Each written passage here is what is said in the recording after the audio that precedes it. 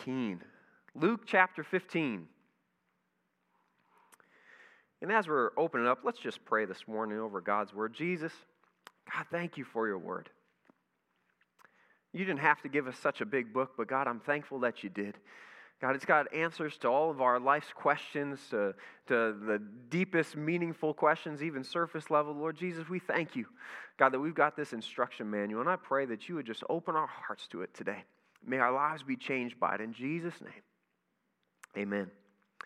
So again, Luke chapter 15, you can open up to that, and we've been looking this whole month at this series called Refocus. We've been looking at Jesus' parables and these stories that he would tell, that he would use to help us to reshape, to refocus our emotions, to help us refocus our beliefs and take them off the stuff that we get caught in the weeds on and put them on what matters most. And that's what Jesus would do with these stories. And Jesus uses these parables. One thing he does is he helps define what a win is. That's what we're going to look at in Luke 15, what a win is.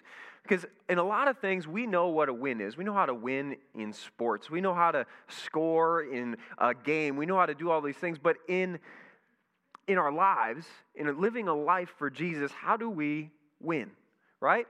And that's the question we're going to be looking at today. Because, again, in sports, we know how to score. Like in baseball, you got to cross home plate. That's how you score. In basketball, you got to put the ball through the hoop. That's how you score. In football, you got to get into the end zone. You got to kick the ball through the uprights. We know how to do that. In hockey, you got to put the puck in the net. In soccer, you got to put the ball in the net. Right? All these different things. We know how to score. And if you score more points than the other team, then you win. Yeah, plain and simple. That's nice. But there are some sports that I just don't understand. One of those, maybe you've seen it while flipping through your channels, and it's this lovely sport called cricket. I don't get it. Like, it looks like baseball, they wear hockey pads, and there's bowling pins. It's just like, what game are you guys playing? Like, pick a sport. And so I've sat there and I've tried to figure out this sport. I'm trying to figure out, all right, how do you score? Do you knock over a pin? Do you hit a home run? Apparently foul balls are a good thing, and I just don't get it. And so one day I had a friend, and he grew up in India, and I was asking him, like, tell me about this cricket game, because I'm not following. And so he starts explaining these rules about how you've got the bowler, that's the pitcher, and he's trying to knock over pins or something, and he's giving me all these things, and he's like, and now the batter, he can bat like as many times as he feels like. He's like, what rules? Who did this? And I was like, okay, so how long does the game take? I mean, NFL, we're talking 3 hours, baseball, 3 hours, basketball, 2 hours. What's a good game time for this cricket? He's like, oh, a real good game lasts 3 to 5 days. Like, what? Do these people not have lives to play this game? Like, how do you? So I was just confused. I don't even know how to win this game. Clearly you score more points, but I don't know how to score points, so I'm lost. And sometimes I think we can feel that way in our walks with Christ, of just like, how do I win? You know, what is winning? Is reading my Bible a win? Is showing up to church a win? Is doing nice things a win? Like, how do I score? Like, am I rated based on my church attendance? Am I rated based on how many times I tell people about Jesus? Am I rated about just like, I'm being a good person? Like, how do I score? How do I win? So maybe you felt that way in your walk with Christ. You know, maybe you've said to yourself, like, I just feel like I'm not growing. And how do I start growing if I don't know how to win at life, how to win with this walk with Jesus? Maybe you've said to yourself, I just feel like I've hit a wall. You know, I used to love Jesus. I used to really be on fire, and I still love Jesus today, but now it just feels like I've hit a wall and I'm not as passionate as I used to be. Like, how do I win? How do I get this thing back? How do I score some runs in my walk with Jesus? So again, Luke 15, I think, is going to shed some light on it. So in verse 1, we get to see the audience, and it says this, Luke 15, verse 1. Now the tax collectors and sinners were all gathering around to hear Jesus, but the Pharisees and teachers of the law muttered, this man welcomes sinners and eats with them. We'll pause there for a second. So here's the audience. Before he ever gets to the parable, I like looking at the audience. It gives us a little bit more of who the story's to and what point Jesus is trying to get across. So you've got Jesus. He's at the center of the crowd. And last week we talked about, Jesus, he's like this rock star. I mean, there's thousands of people following him. And Jesus, he's at the center of the crowd. And all around him, it says, are the tax collectors and sinners. So first you got the tax collectors, right? And the tax collectors, they didn't have a good reputation in town. I mean, it was an honest profession, but it didn't really have honest people working the job. So people didn't like these tax collectors. I mean, number one, no one likes paying money to the government. Can I get an amen on that one, right? No one likes paying money to the government. Number two, these were Jews who were working for the Romans. And it's like, you traitors, you value money over our Jewish heritage. So they didn't like them. They viewed them as traitors. Number three, they were inclined not to just take taxes for the Romans, but to take a little extra cheddar for themselves, right? And they took a little off the top, and so nobody liked them for that. And because they took all of that off, and because they were quite wealthy. And when you're poor and you see somebody wealthy, you don't view them very highly. So all these different things, it had a bad taste in their mouth. So when you said the word tax collector, it was a bad word. Just like today, you get that bad taste in your mouth when you get a letter from the IRS saying you're being audited, right?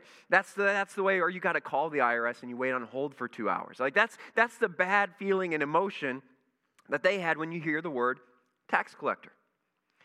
So it wasn't just the tax collectors surrounding Jesus, it was also the sinners. The sinners. And I love how back in that day, in that culture, they weren't just referring to them as like, oh, there were sinful people around them. Like literally we see in here, they called them sinners to their face. The Pharisees were like, oh yeah, look at the sinners over there. Now today, we're far too sophisticated to call people sinners, right? We just think it. That's how we do it. We just like, I'm not going to call you a sinner, but you are one, and you're thinking about that.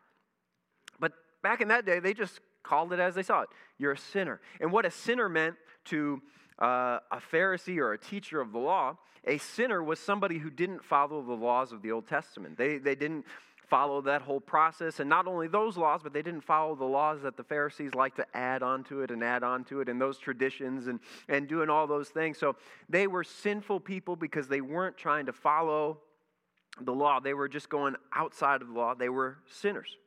So again, you got Jesus, you've got the sinners and tax collectors, and it doesn't really say where they are, but I imagine they were kind of in the back with their arms crossed. You had the Pharisees and the tax collectors. And both of these groups were experts in the law. The Pharisees, again, not only in the law, but in their own personal laws and the traditions that they put on top of those.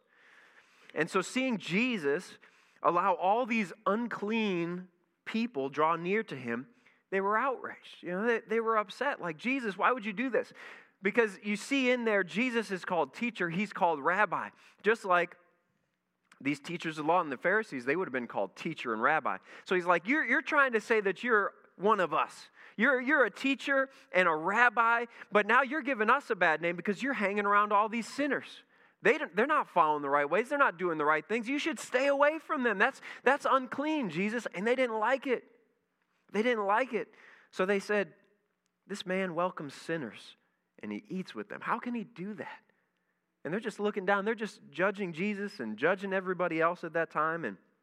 And so Jesus, hearing their words and knowing their hearts, he begins to tell a series of 3 parables, a series of 3 stories to help refocus the Pharisees' perspective of these sinners and tax collectors that he eats with. So let's look at that. In verse 3, he tells the first parable. I'm going to look at the first 2 parables. The first one is the parable of the lost sheep. In verse 3, it says this, then Jesus told them this parable. Suppose one of you has 100 sheep and loses one of them. Doesn't he leave the 99 in the open country and go after the lost sheep until he finds it? And when he finds it, he joyfully puts it on his shoulders and goes home. Then he calls his friends and neighbors together and says, rejoice with me. I have found my lost sheep. I tell you that in the same way there will be more rejoicing in heaven over one sinner who repents than over 99 righteous persons who do not need to repent. And he continues on. He tells a second story. In verse 8, he says, or suppose a woman has 10 silver coins and loses one. Doesn't she light a lamp, sweep the house, and search carefully until she finds it? And when she finds it, she calls her friends and neighbors together and says, "Rejoice with me, I have found my lost coin." In the same way, I tell you, there is rejoicing in the presence of angels of God over one sinner who repents. So Jesus, he tells these stories. And again, he uses familiar things. He talks about a shepherd. He talks about losing a coin. And he tells them these are wins. These are wins that all of you agree with. Everybody in this audience agrees. You guys know shepherds. Some of you probably are shepherds. Some of you sinners out there, you are shepherds. And I want you to picture this story, right? And Jesus is telling this. There's a shepherd. He's got 100 sheep, and one of them wanders off. Right? That shepherd is going to do everything that he can to go find that one lost sheep. He's going to leave the 99 well-behaved, good following sheep to go find that one. Because a sheep to a shepherd, that's his reputation. Like, that's his job. If he lets a sheep wander off, what kind of a shepherd is he? Nobody's going to hire him again. Nobody's going to trust him with their flock. That's his livelihood. That's his source of income. Like, that's his everything. So when he finds that sheep, when he gives everything to that sheep, and when he finds it, he rejoices. He throws a big party. He tells everybody, like, hey, come on over, celebrate with me because I found my lost sheep. It was a good thing. It's his personal responsibility. The second story he tells, again, something they could relate to. You guys all value money out there, right? All the sinners and tax collectors, even the Pharisees, you guys value money. And you know, this lady, she's got 10 coins. It's her life savings. It's everything she's got, and she loses one of them. She loses one of them. So she drops everything. She invests some oil into lighting a lamp, and she rearranges the whole house. She searches everything. She sweeps everything, and she invests in it so she can find that one coin. And when she does, she celebrates. You see, she thought it was worth the investment to pay a little extra in oil that night. She thought it was worth the time to go searching for this coin because she realizes this is valuable. This is a win. This is a win. And then Jesus, like he typically does. So again, he gets a point that everybody agrees with. Finding a lost sheep, win. Finding a lost coin, win. And then he flips it and helps us refocus the truth. And he says, just like finding a lost sheep, just like finding a lost coin, is like finding a sinner who repents.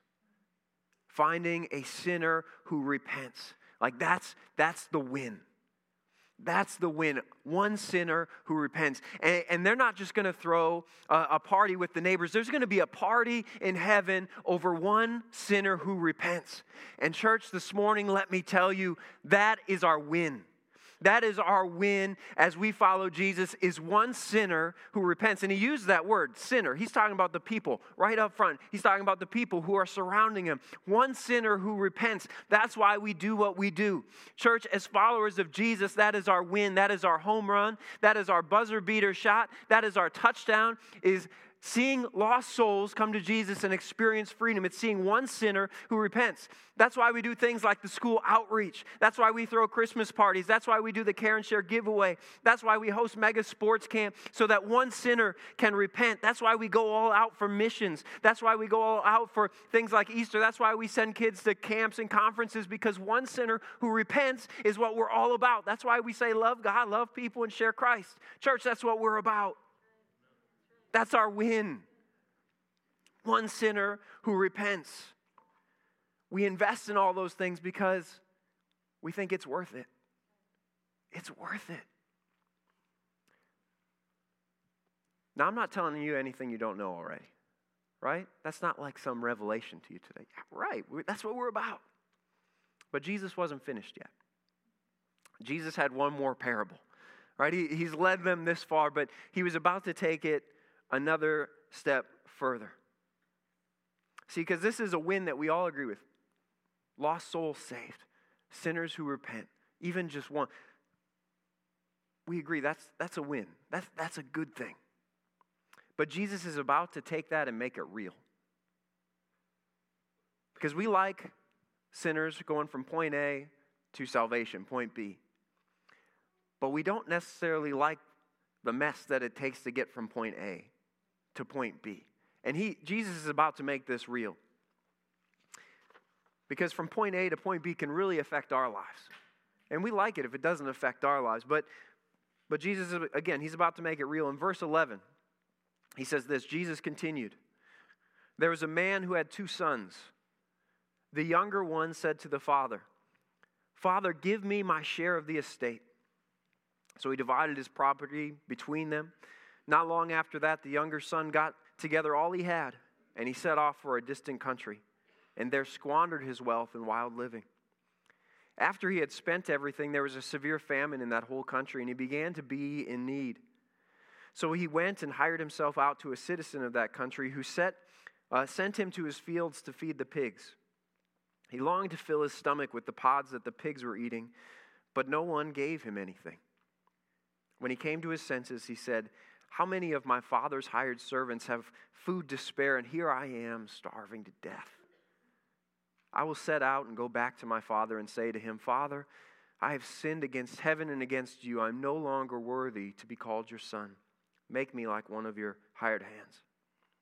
I'm going to pause for a moment there, because I want you to understand just how big of a wreck this kid is, right? This kid's messed up. He's selfish. He's arrogant. He's wild. I mean, he literally had the nerve to go up to his father and tell him, "The only thing you're worth to me is my inheritance. I don't care about my relationship with you.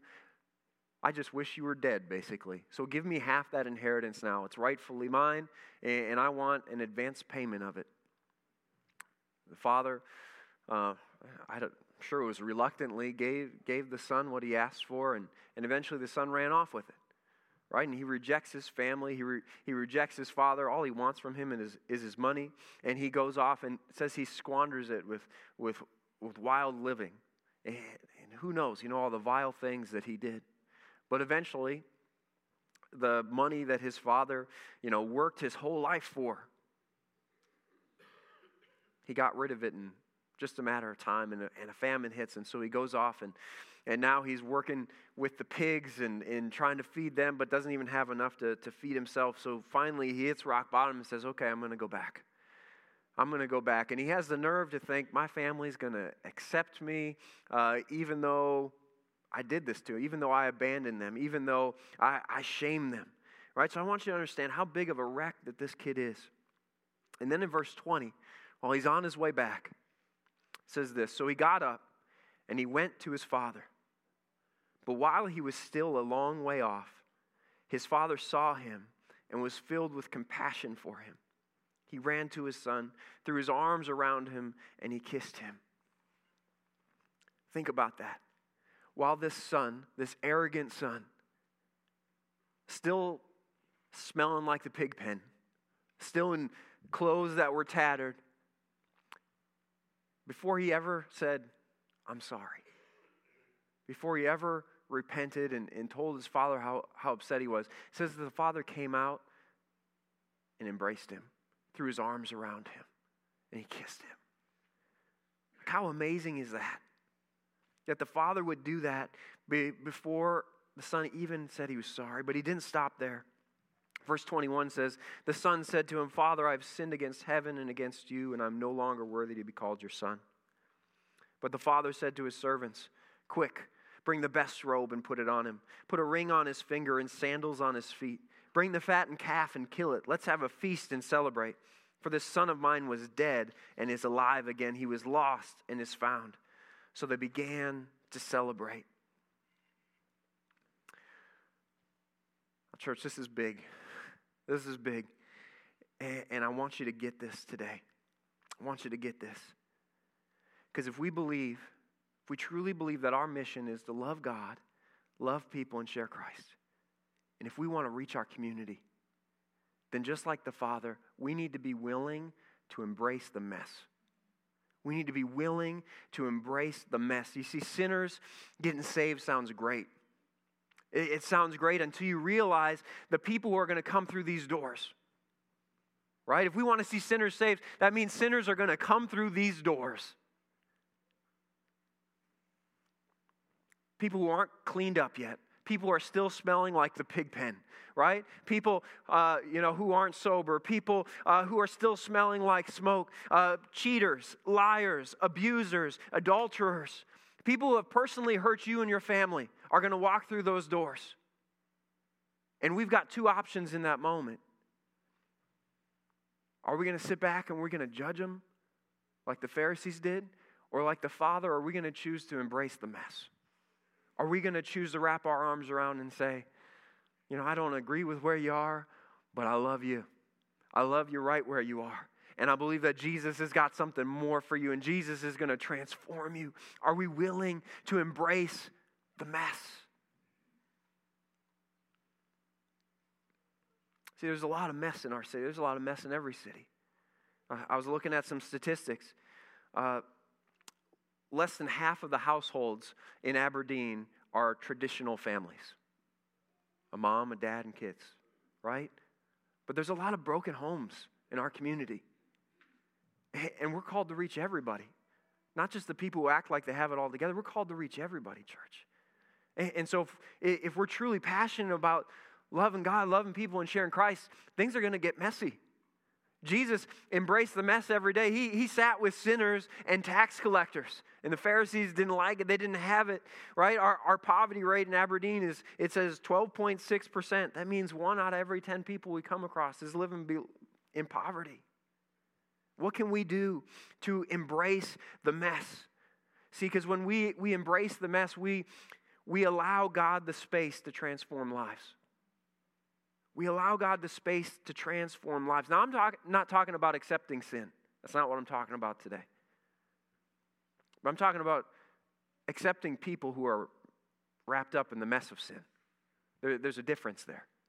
Because we believe Jesus is going to transform them. And when they come in here, they're going to look a lot different when they leave. Because God is going to transform their lives. So again, when we embrace the mess, we allow God the space to transform lives. And that's our win.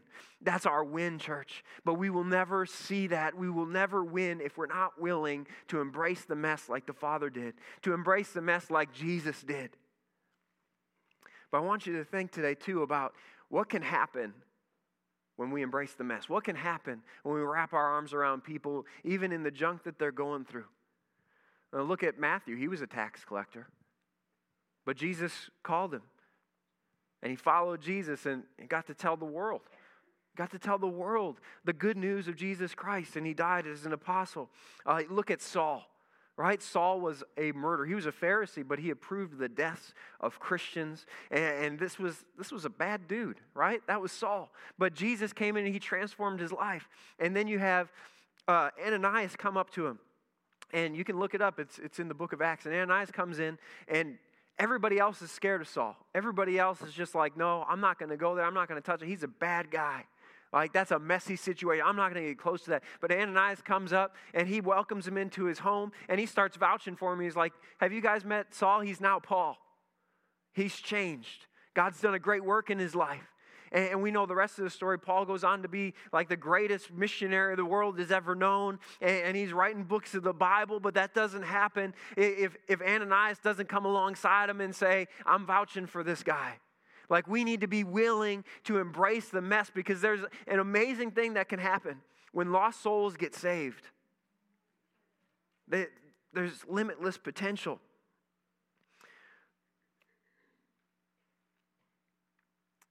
Jesus said to a sinful woman, she said, those who have been forgiven much, love much. Those who have been forgiven much, they love much. And I believe that as we see people in our community who've got a long past and they're forgiven of much, that God's going to use them to love this world even more. God's going to use them to bring even more people into the kingdom of heaven. And it's going to be a beautiful thing. It's going to be an amazing thing. But again, it doesn't happen until we're willing to embrace the mess. Because church, today the win is not simply maintaining. Right? We can go around thinking the win is maintaining. Oh, good. Everybody showed up today. Like, no, that's not the win. See, if our goal is just to maintain as a church, we will die. Because eventually we will all get old and we will all die and there'll be nobody left to leave the church to. Right? It will just be empty. See, our goal is not maintaining. Our goal is not perfect behavior. That is not our goal. Our goal, our win, is transformation from sinners to saints. Our goal, our win, is transformation and becoming more like Jesus every day. That's what we're called to be. That's our win. That's our touchdown. That's our buzzer beater. That's our grand slam. That's our win. Jesus still wasn't done yet. He talked about the younger brother, but there was another brother in the story, the older brother. Verse 25. It says, "Meanwhile, the older son was in the field. When he came near to the house, he heard music and dancing. So he called one of the servants and asked him, 'What was going on?' 'Your brother has come home,' he replied, 'and your father has killed the fattened calf because he has him back safe and sound.' The older brother became angry and he refused to go in. So his father went out and he pleaded with him. But he answered his father, 'Look, all these years I've been slaving for you and never disobeyed your orders. Yet you never gave me even a young goat so I could celebrate with my friends. But when this son of yours has squandered your property with prostitutes, comes home, you kill the fattened calf for him?' 'My son,' the father said, 'you are always with me, and everything I have is yours. But we had to celebrate and be glad because this brother of yours was dead and is alive again. He was lost, and now he's found.'" See, again, he's addressing the Pharisees, the older brothers, right? The lost coin and the lost sheep, you can get behind that. And in the Pharisees' mind, it's probably like, well, the sheep doesn't know any better, right? The older brother, the sheep doesn't know any better. The sheep just wanders off. It's an animal. So the shepherd has to rescue him. The coin, that was the woman's fault, or maybe there's a hole in the bag or something like that's her fault. So of course we go and we celebrate when we find it. But that prodigal son, that was his own fault. He knew better. He shouldn't have wandered off. Right? I can just picture the Pharisees are sitting there and they're thinking that he shouldn't have wandered off. He shouldn't have done that. He knew better. He doesn't deserve it. And we can find ourselves pointing finger. We can look at other people in our community and just be like, they don't deserve it. They don't deserve me telling them the gospel. They don't deserve Jesus' forgiveness. Jesus, don't you know what they've done? They don't deserve a second chance. I think in those moments, God tells us, that's true. They don't deserve a second chance. But neither did you. Neither did you. And it's calling these own things out in our lives, but we got to remember what God has delivered us from. So today, will we choose to embrace the mess? Or will you choose to be like the Pharisees and the older brother and say, no, they don't deserve it? Church, we've got a community. We've got people across this world who need to know the good news. But they'll never accept the news if we can't love them, if we can't love people. That's what we're talking about today, loving people. That's what embracing the mess is. It's loving people where they're at. It's loving people where they're at. Because it's such a big win when we see God transform their lives. Now, in my time, I've seen a lot of wins. I've seen a lot of wins. I've seen a lot of scores. Again, I'm a sports fan, so I like watching sports. I like watching, all of them except cricket. But I like watching sports, and it's fun. And I've seen a lot of wins. I've been to playoff games. I've seen the intensity of the crowd, and I'm just, picturing the celebration in heaven of when there's a big win. And let me just share with you for a moment of one of the biggest wins I've ever seen before in my life. And let me tell you about the celebration that happened. You see, in 2017, it was a few years ago, I'm a Vikings fan, and 2017 was there was a lot of hope that year. All right, bear with me for a second. There was a lot of hope that year. We had a brand new quarterback for our team. And it was going to be good. In the first game, he gets out there, and he's throwing darts, and we go out and we beat a Saints team that was supposed to be good, and it was great. I remember we were over at Monday Night Fellowship in the youth room, and I was just like, this is the year. This is the year.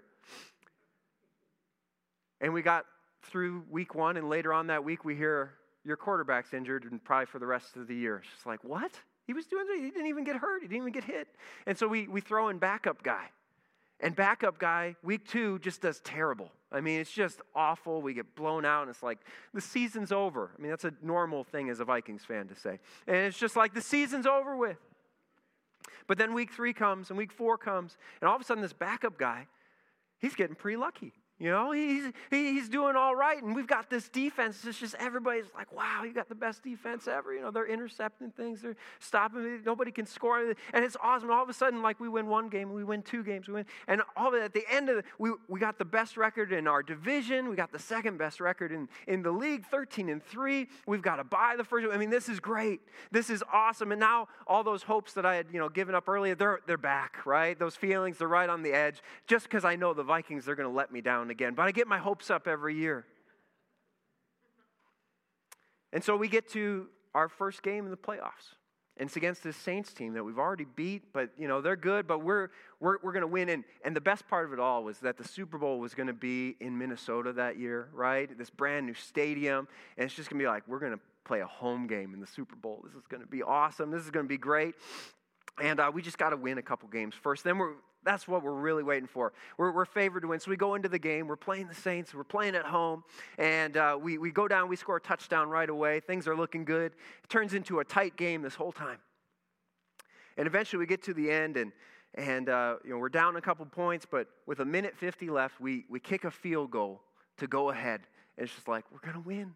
We're going to win. I'm telling Angie, she's over in the kitchen and not understanding at all what I'm yelling or crying about at the moment. And I'm like, Angie, we're going to win. We're going to go to the Super Bowl. This is going to be great. And she's like, yeah, I'll believe it when the game's over with. That's what she told me.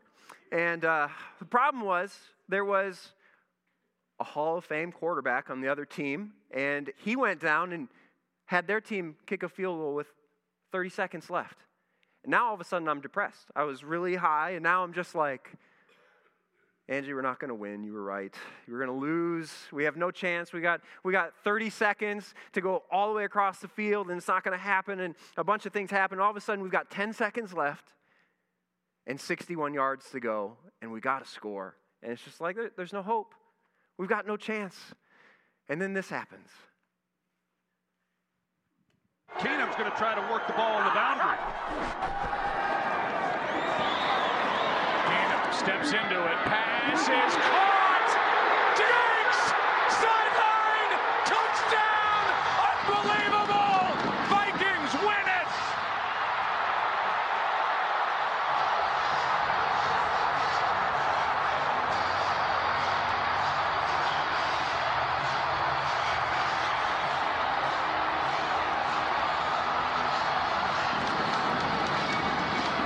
Now, some of you can still feel the emotion of that moment. But I want you to understand, like, this was, they called it the Minneapolis Miracle. Why God would waste a miracle on the Vikings, I don't know.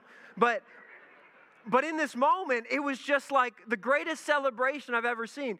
Some of you were in the stands in that moment, and like people were jumping up and down. The whole stadium was shaking. People were hugging the people next to them, not because they knew them, but because they were wearing purple. Like, hey, we're on the same team. I love you. It's all. I remember on our block, there's literally like houses just screaming because they were so excited. They thought the Vikings finally didn't let me down. And all this stuff. And it was an incredible moment. But I want you to understand there's 80,000 people in the stands that day screaming and yelling, and that pales in comparison to the celebration that happens in heaven with the angels when one sinner repents. I want you to understand how big of a win it is when one sinner repents. That's what it's all about. That's our win. That's our touchdown. That's our grand slam. That's our walk-off home run. That's our buzzer beater shot. Right? That's what it's all about. That's what we're here. That's our win. And that's why it's so critical, church, that we embrace the mess so we can see those wins happen. That's what we're all about. That's our identity. That's who we are. And let's stop viewing this walk with Jesus as something we're just trying to maintain, that we're just trying to go through the motions. We're just trying to, it's not a win if we just don't mess up. That's not the win. Our win is we're trying to advance the kingdom of God. We're trying to tell people the good news because there are people out there who are dying. They're lost and they're going to hell and they don't know any better, but we've got the answer. So let's love them where they are and let's show them Jesus. Let's show them Jesus. Let's not be like those Pharisees who say, no, this spiritual thing, we've got the market on it. And if you're not like us, then you don't belong. can't do that. We're not going to win that way. We might win once or twice. I don't want to win just once or twice. I want to win every day. I want to see new people come and welcomed into God's kingdom every day. Like, I want to keep heaven rocking. I want that praise to never stop going, because more and more people are entering into His presence. More and more sinners are repenting. Like, I want heaven to be shaking every single day, because the angels are just worshiping, and they're rejoicing in the fact that there were millions and millions of people who were lost, but now they're found. Because we were willing to embrace the mess, to love on the person who's just caught in their sin, who's stuck in the pig pen of life, who hasn't cleaned up yet, who doesn't have their act together. And it's going to hurt. It's going to be painful. It's going to be people, again, they may have wronged us. They may have hurt our family. But that doesn't mean they don't deserve the gospel. We need to be ready to love people. Today, maybe you're sitting in your seat, you're watching online. You feel like that kid who's sitting in the pig pen. You just feel like there's no hope. You feel like you've messed up too much and there's no turning back, and you can't do it anymore. I'm here to tell you today, the Father's arms are open wide. I don't care what you've done. He's ready to embrace you. He's ready to welcome you home. Today, you're not too far gone. And I want to give you an opportunity just to run into the arms of the Father today. So would you just bow your heads and close your eyes with me for just a moment? If there's anyone here today and you say, that's me, I feel like the prodigal son, I feel like the lost son, I feel like that lost sheep or that lost coin was just not found. You need a Savior today. You need a Father to love you today. And you're ready to say, God, I'm ready to run home to you. Would you just raise your hand? Catch my eye. I want to pray with you today. Thank you. Everybody else? You're online. You can just put it in the comments. Anybody else who says, I need a Savior. I need to run to the Father today. Thank you, Jesus. Well, if you raised your hand,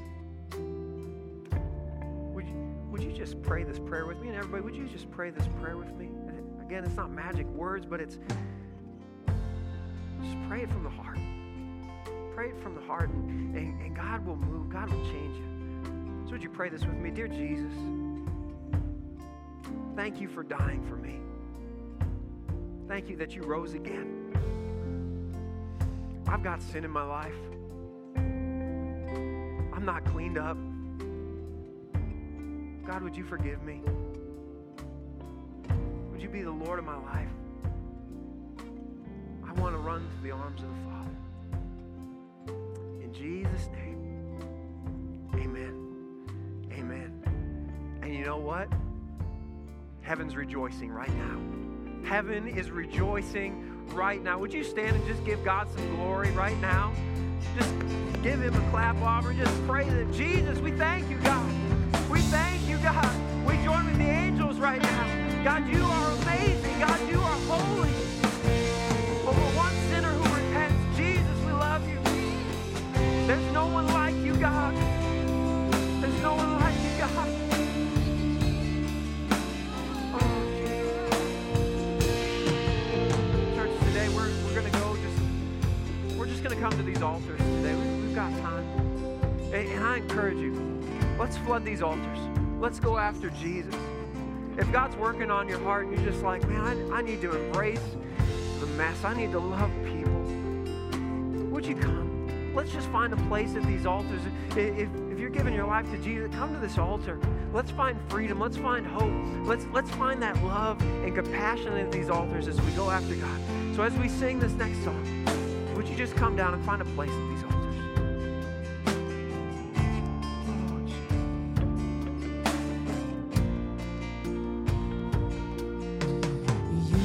Called the sun to rise, and you lay it down to rest. You hold this heart of mine.